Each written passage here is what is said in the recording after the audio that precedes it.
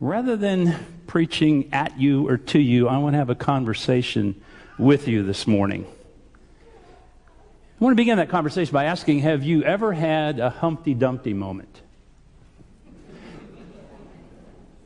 I had one, and I felt like an egg thrown up against a rough brick wall that just kind of slithered down the surface. The yolk was no longer distinct. The white was running, the shell was broken, and so was I. And I couldn't figure out why. My life was going great. You know, my wife hadn't left me. My dog hadn't died. My pickup wasn't stolen, and I wasn't in jail. You know, what's not to like? So I hunted down a counselor friend of mine, and as we began to talk about it, he said to me, tell me a little bit about the last 6 months of your life. Well, Valentine's Day of that year, my wife and I had been in New Jersey as I was candidating for a new church there. We returned back to Minnesota, and 2 weeks later, the church called and extended the call. End of February, beginning of March, we began to try to get our house ready to sell. And we managed that about the 10th, I think, of March, 10th of April. And then we had our third child. I forgot to mention my wife was pregnant. We had our third child, our last child, the end of April, 29th of April. And we moved halfway across the country from Minnesota to New Jersey, Memorial Day weekend. We got rear-ended in that trip, and we made it to New Jersey. I started a new job the first week of June and turned 40 the middle of June. And he said to me, that's a lot of stress points. I thought, how can that be stress points? Those are all good, aren't they? Well, yeah, but even good things bring stress points. And if that's the case, can you imagine how depleted and stressed we, and not just us alone, but we the people of God are after 2 years of COVID? There are statistics that suggest that 40 to 50% of people who were part of church before COVID are no longer attending church. And you know in your own lives the kind of stress, the kind of margins that are gone. It's kind of like, at least when we were younger, Christmas would come and we wanted to be generous with our kids and generous with family and generous with ourselves. And we had a great Christmas, and then January came and the credit card bill arrived.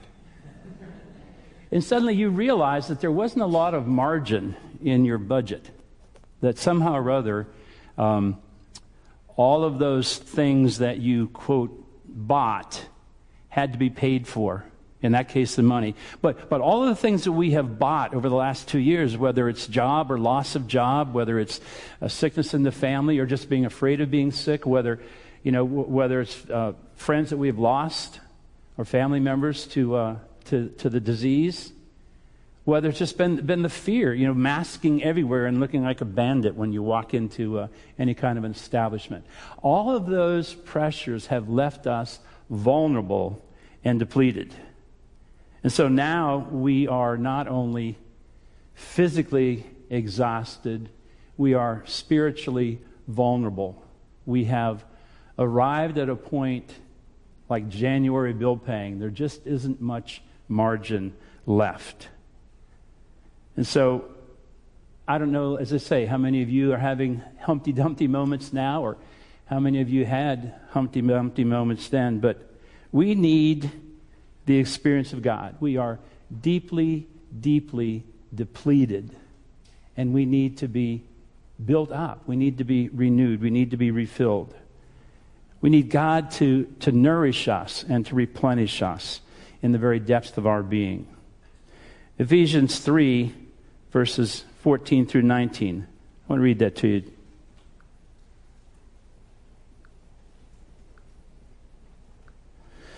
Paul writes, he has written about having a ministry to the Gentiles, and he says in verse 14, for this reason I bow my knees before the Father, from whom every family in heaven and on earth is named, that according to the riches of his glory he may grant you to be strengthened with power through his Spirit in your inner being, so that Christ may dwell in your hearts through faith, that you may be rooted and grounded in love, strengthened to comprehend with all the saints what is the breadth and length and height and depth, and to know the love of Christ that surpasses knowledge, that you may be filled with all the fullness of God. We need that filling in our lives and in our hearts. And so today I want to talk to you about the issue of prayer, the question of prayer. If you've got your bulletin, you might want to follow along. I've kind of broken it down into 4 different areas. The problem of prayer, the practice of prayer, the purpose of prayer, and then the power of prayer. And so if you turn to your scriptures today, I want to read Luke chapter 11, 1 through 13, which is our scripture for the day.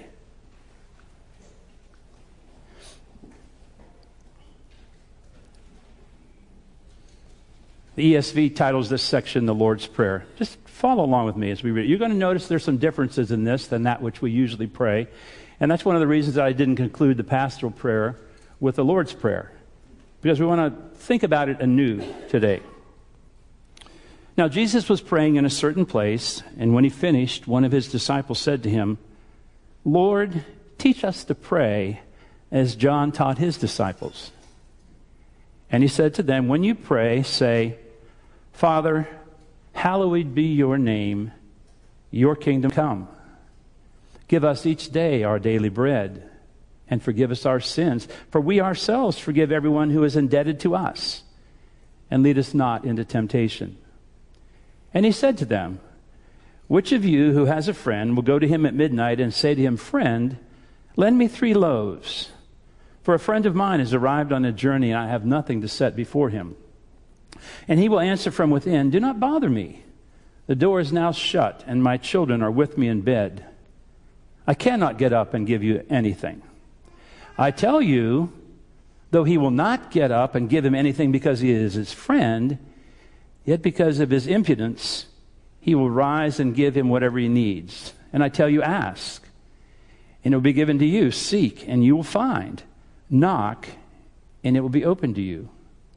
For everyone who asks receives, and the one who seeks finds, and to the one who knocks it will be opened. What father among you, if his son asks for a fish, will instead of a fish give him a serpent? Or if he asks for an egg, will give him a scorpion? If you then, who are evil, know how to give good gifts to your children, how much more will the Heavenly Father give the Holy Spirit to those who ask him?" Let's bow as we begin our look together at God's Word. Lord, you have spoken. You have revealed yourself to us. You have invited us to come and make ourselves available to you. So, Father, we come in these moments to hear your word. We ask that you would open our ears and our hearts and conform our lives to it. We rejoice in your love for us, revealed in Jesus, in whose name we pray. Amen.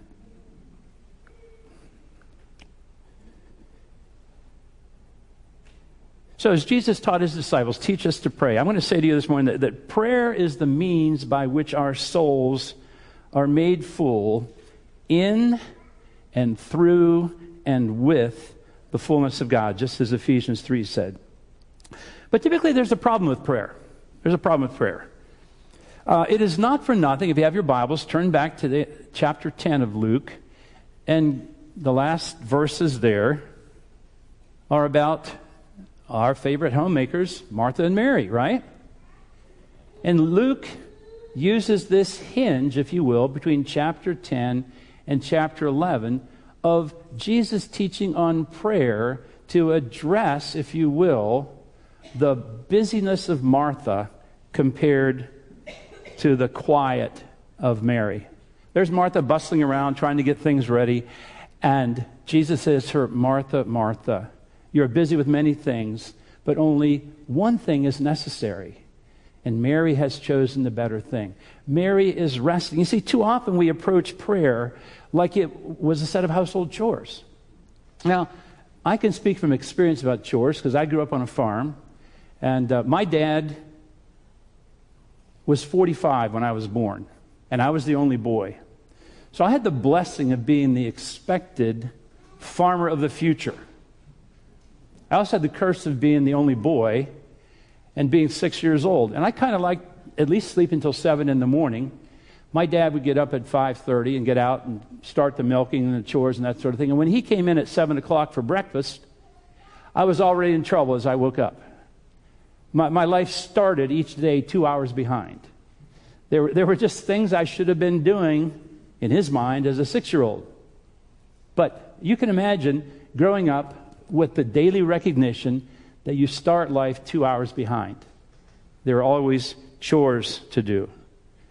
When I was a chaplain in Minnesota, I remember we would have a weekly debrief with our leader. He was an older ordained Presbyterian minister, and we would do a case study with him. And one of my first case studies was of a farmer who had been injured in an accident and was in the hospital a good distance away from his family. So I had a good interaction with this guy, a lot I could relate to him with.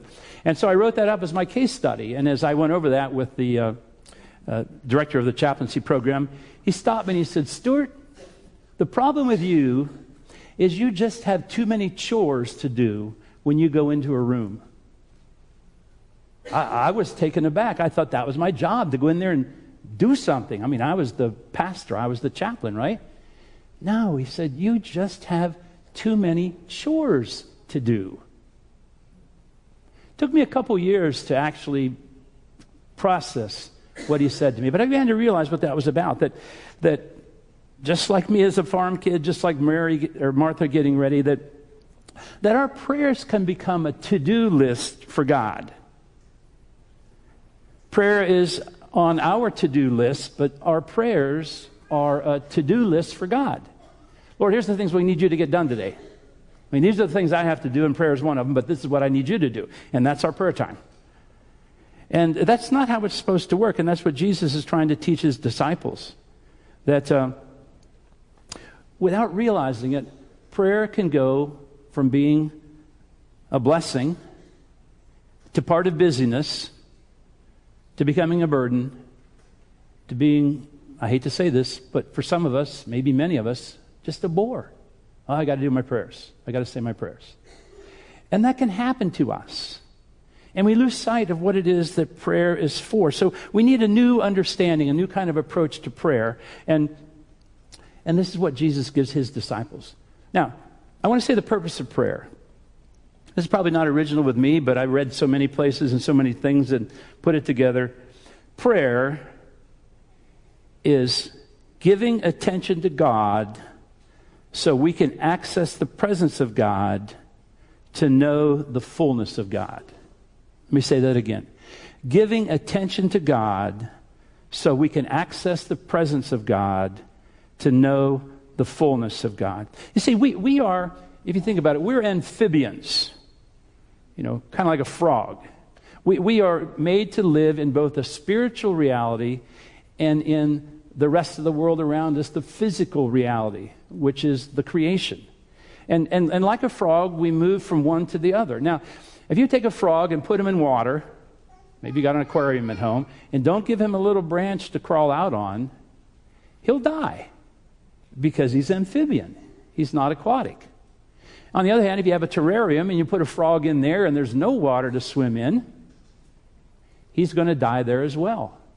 He's an amphibian. He needs to be able to move between those two environments. And you and I are the same way. We move into the environment of the Spirit because we are made for relationship with God, but we are creatures. We are part of the created reality. We have morning and evening. We do have chores. We have loved ones. We have work responsibilities. We have health issues. We have finances. We have the cares of this world. We have all of those sort of things within which we need to move, in which, hopefully, we exhibit the grace and the mercy and the love of Christ. But that's the real world. Now, not to say that God isn't the real world. He's just the spiritual reality. And as amphibians, we need to move back and forth. We have to be able to do that in order to survive. The problem that we have in this moment of our history, in this midst of pandemic time, whatever it is, and there's always a new variant kicking up that's going to threaten to pull us back into that craziness of the last 2 years. There isn't quiet. In fact, this world is just noisy. And whether it's the noise of politics or the noise of economic news or the noise of family stress or the noise of stress at work or just, noise because we turn on our headphones or Sirius radio, it's just noise. We don't have margins of quiet in which we can access God.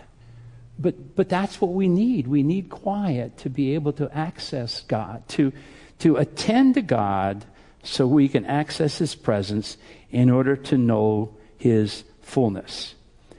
Because the soul, you and I, as amphibians, that spiritual part of us, the soul, is healed, it's replenished, it's filled in real union with God. And so we ask for His peace, just as Paul there in that passage in Ephesians 3. I pray that you may have the Spirit of God, that He might fill your inner being with His strength, with His grace. And so Jesus' disciples, onto the practice of prayer, ask Him how to pray. Now, if you turn back to Luke chapter 11, I want to notice this. Jesus didn't give His disciples a routine. He didn't give them a process. He didn't really give them a lesson.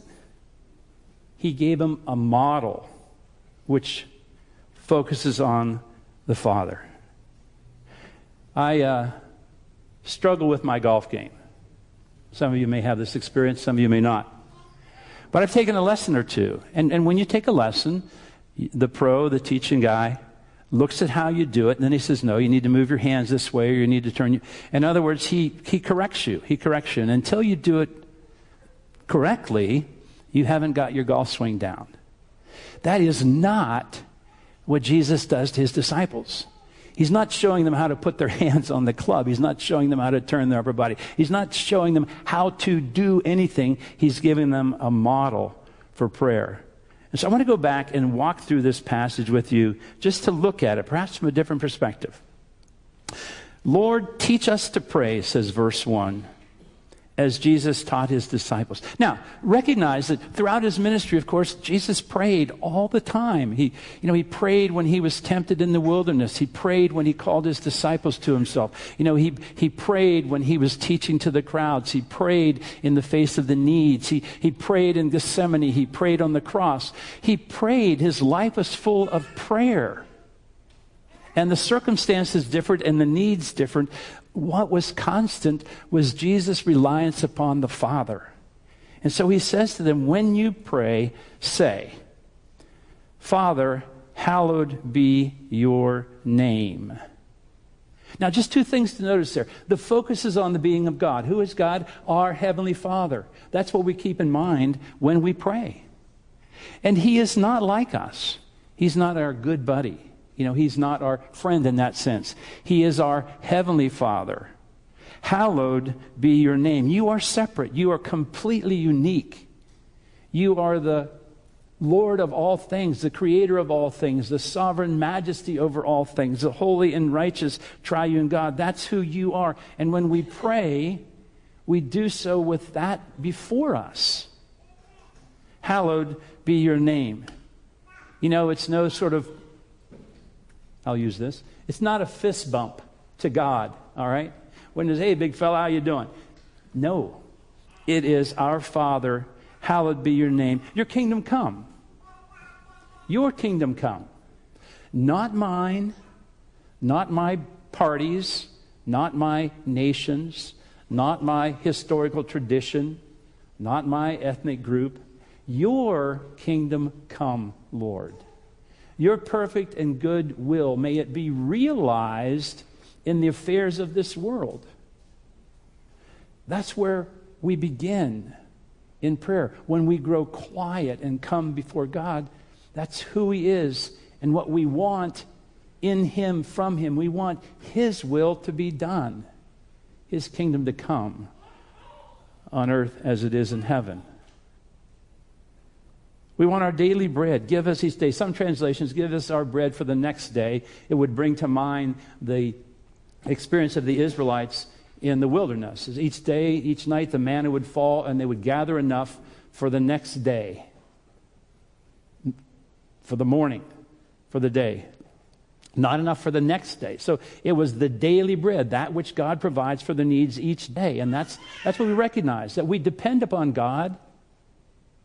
Our job does not give us our life or our living. God gives us our living through our job. God gives us our life through our circumstances, our situation. And so when we pray, give us our daily bread, we are acknowledging that all that we have, all that we are, comes from His hand. He is the one to whom we turn for our physical needs. Again, we're amphibians. We live in a real world with real hunger, real health issues, real economic needs. And also spiritually, forgive us our sins. Now, Luke uses sins. Matthew uses transgressions. The Greek audience would not have understood debts, which would have been much more familiar to a Hebrew audience. But Luke writes sins. For we ourselves forgive everyone who is indebted to us. There is that amphibian move from needs for daily life into forgiving our sins to dealing with our spiritual lives. Lord, we look at the cross, we see the love of Christ. While we were yet sinners, Christ died for us, says Romans 5:8. And so we move into that recognition when we pray. We're before a God who has forgiven us. And therefore, how can we not forgive others? If we recognize ourselves at the foot of the cross and the needs that we had and continue to have as sinners, and in light of the Father's forgiveness of us through the blood of His Son Jesus, how can we hold grudges and debts against others? We are caused in the presence of God to reflect on the relationships that we have out in the world around us. It's not just God and me, but it's God in me in the world. And I go out into that world. But that world is also a place of amphibian life. And in this case, the amphibian, if you will, is a water snake. It is the enemy.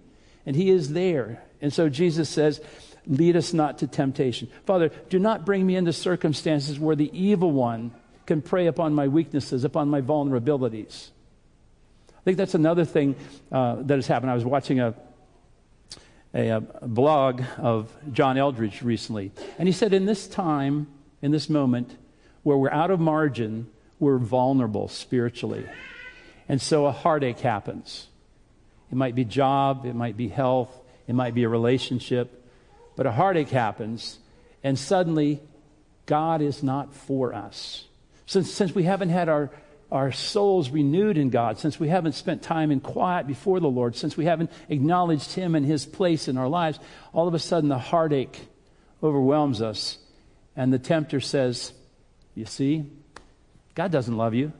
It's the same temptation from the Garden of Eden. The same one. God doesn't really care about you. In fact, He's trying to keep you from the good stuff. And so the voice of the tempter enters in, and we find ourselves now saying, I'm done. God's not doing it for me anymore. And who knows how much of the 40 to 50% church attendance that's fallen away is precisely because of that very kind of thing. A heartache entered in, and there was no margin and no fullness and no quiet. And so they gave away. But notice that Jesus goes on. He doesn't just give us the words. He gives us a couple illustrations. Verse 5, and He said, then which of you who has a friend will go to him at midnight and say, friend, lend me 3 loaves. You know, I've got out-of-town company, refrigerator's empty, and really they need something to eat, so can you give it to me? And the answer is, listen, we're already in bed here. Now, the practice would have been in, ancient Israel, 1 bedroom, kind of everybody's in the bed, all the kids are there too. Man, you know what a problem this is going to be? Do you know how much you're asking of me? Like, forget it. I'm not going to give you any. Jesus says, I tell you, though he will not get up and give him anything because he's his friend doesn't rate high enough on the scale. I'm not giving you anything. But because of impudence. Now, many of our translations have translated this as persistence. I want to suggest something different. Some commentators suggest this. In the ancient Near East, hospitality was an absolute virtue. You recall when Abraham was looking over Sodom and Gomorrah, the 3 angels that came to him, he immediately provided sustenance for them. Hospitality was a requisite. Your very reputation depended upon hospitality. The reputation of your village, the reputation perhaps of your larger society depended upon hospitality. So rather than it being the persistence of the friend, this word is in Greek, shamelessness. Shamelessness. I don't want to bring shame on myself, on my house, my family, my village. Because of shamelessness, he, the one in bed, will rise and give him whatever he needs. Now, I find that seems to make sense if you look at Matthew's presentation of Jesus' teaching on the Lord's Prayer. It's in the midst of his saying, look, don't be like the Gentiles who just keep throwing up words. They think they'll be heard for all their words. Don't be like the person that just prays these monotonous prayers over and over again. Jesus is speaking against repetition in Matthew. It would be strange if in Luke he is recommending repetition. I think as we follow through, you'll see that it makes much more sense. And I tell you, he says what? Ask, and it'll be given to you. Why? Because God's glory is in his benevolence to undeserving creatures. You and I, as believers in Jesus Christ, even as unbelievers, we are testaments to the goodness of God. But as believers, we know especially his goodness. We are those who have been redeemed from the darkness and from the guilt of our own sins. And so ask, and it'll be given to you. From whom? From the Father who loves to give. Because his glory is in his giving to us. He says to the Israelites in the Old Testament, you do not come to me and ask. That's your condemnation. Instead you dig cisterns that can't even hold water, and you don't come to me, the fount of living water. And for that, I find you guilty. Come and ask. It will be given to you. Seek, you will find. Knock, it will be opened to you. For everyone who asks receives, and the one who seeks finds, and the one who knocks it will be opened. Yes, why? Because of God's, and the word shame doesn't apply, but because God is above all, the ultimate host, the one who meets the needs of visitors, who meets the needs of the, if you will, in the analogy, the unexpected. The ones who didn't deserve, the ones who weren't invited to the party, but who showed up. God's hospitality, his graciousness, his goodness, his generosity is poured out upon them. Everyone who asks receives, and who seeks finds, and the one who knocks will be open. Why? What father among you, if his son asks for a fish, will instead give him a serpent, or if he asks for an egg, a scorpion? In other words, if you, being evil, know how to give good gifts, how much more will God give the Holy Spirit to those who ask him? See, that's the flow. Jesus says, attend to God. Attend to God. Because prayer is attending to the being of God to access his presence in order to know his fullness. Prayer is attending to the being of God to access his presence in order to know his fullness. So we come to God in quiet, seeking what he gives, not seeking to give him either our labors or our list. That's not what prayer is. We don't offer prayer as a labor that makes us worthy, and we don't go to God and say, snap our fingers, we want this, we need that. We go to God to be full and nourished, because what it means to be alive spiritually is to be indwelt by God, to be living with him. Why does God answer prayer? Not just to meet our needs, but to do so in a way that brings glory to his name. We were living in Minnesota. My second son, Bryce, was probably 5 years old, maybe 4.5. I was downstairs in the kitchen having my quiet time one morning. relatively early, and he comes toddling down in his little footy pajamas. Hey, Bryce, how you doing? He crawls up on my lap, and I'm continuing my quiet time, and he falls asleep. And I stopped in the middle of my devotions, and I thought to myself, I'm so delighted that he's here with me, just sitting on my lap. And he's so comfortable that he just fell asleep. Why do I feel guilty when I fall asleep during my quiet time? Am I, who can rejoice in my son, a better father than the Heavenly Father? Does God not delight in our presence with him, just being in him, being so confident and comfortable and at peace that we can fall asleep on his lap? I've never forgotten that. My son is 43 years old now, going through some difficult times in his life. And I want so much to pull him back on my lap and hold him and let him go to sleep because I love him. You, being evil, know how to give good gifts to your children. How much more will your Heavenly Father give to those who ask, the Holy Spirit? Now, Matthew's presentation that says give good things, but the Holy Spirit, of course, is the best thing. So that's the practice of prayer. If we keep in mind that God delights in our falling asleep on his lap, why would we not want to be with him when we're in our Humpty Dumpty moments? When, shapeless and formless and aimless and almost hopeless, we just find ourselves kind of running down the wall of life. And we need to be refilled and reformed and refashioned. So that's the power of prayer. That's my last point.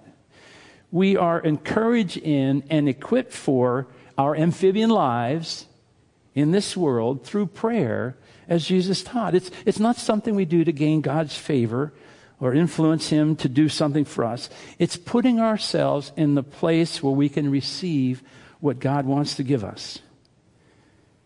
To know God is to have our souls healed through union with the living Christ.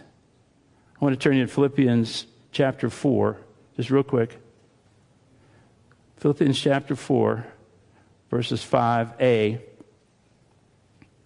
The Lord is at hand. Do not be anxious about anything, but in everything by prayer and supplication with thanksgiving, let your requests be made known to God, and the peace of God, which surpasses all understanding, will guard your hearts and your minds in Christ Jesus. See, that ultimately is the power of prayer, that God guards us by his very presence in us and gives us a peace beyond all understanding. Beyond all understanding. I want to close in prayer by having you turn with me to a prayer in our hymnal. A pattern for prayer is on page 633.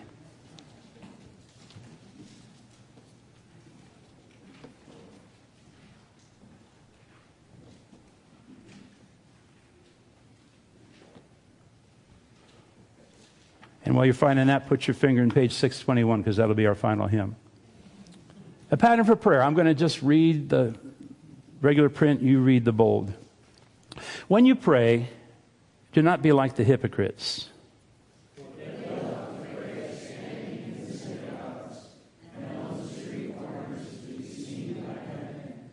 But when you pray, go into your room, close the door, and pray to your Father who is unseen.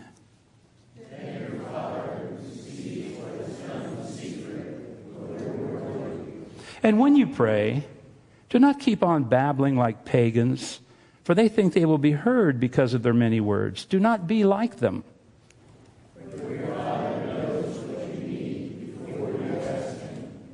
This then is how you should pray. Our Father in heaven, hallowed be your name. Your kingdom come. Your will be done on earth as it is in heaven. Give us today our daily bread. Forgive us our debts, as we also have forgiven our debtors. And lead us not into temptation, but deliver us from the evil one. For yours is the kingdom and the power and the glory forever. Amen. Let me ask you to stand for our final hymn.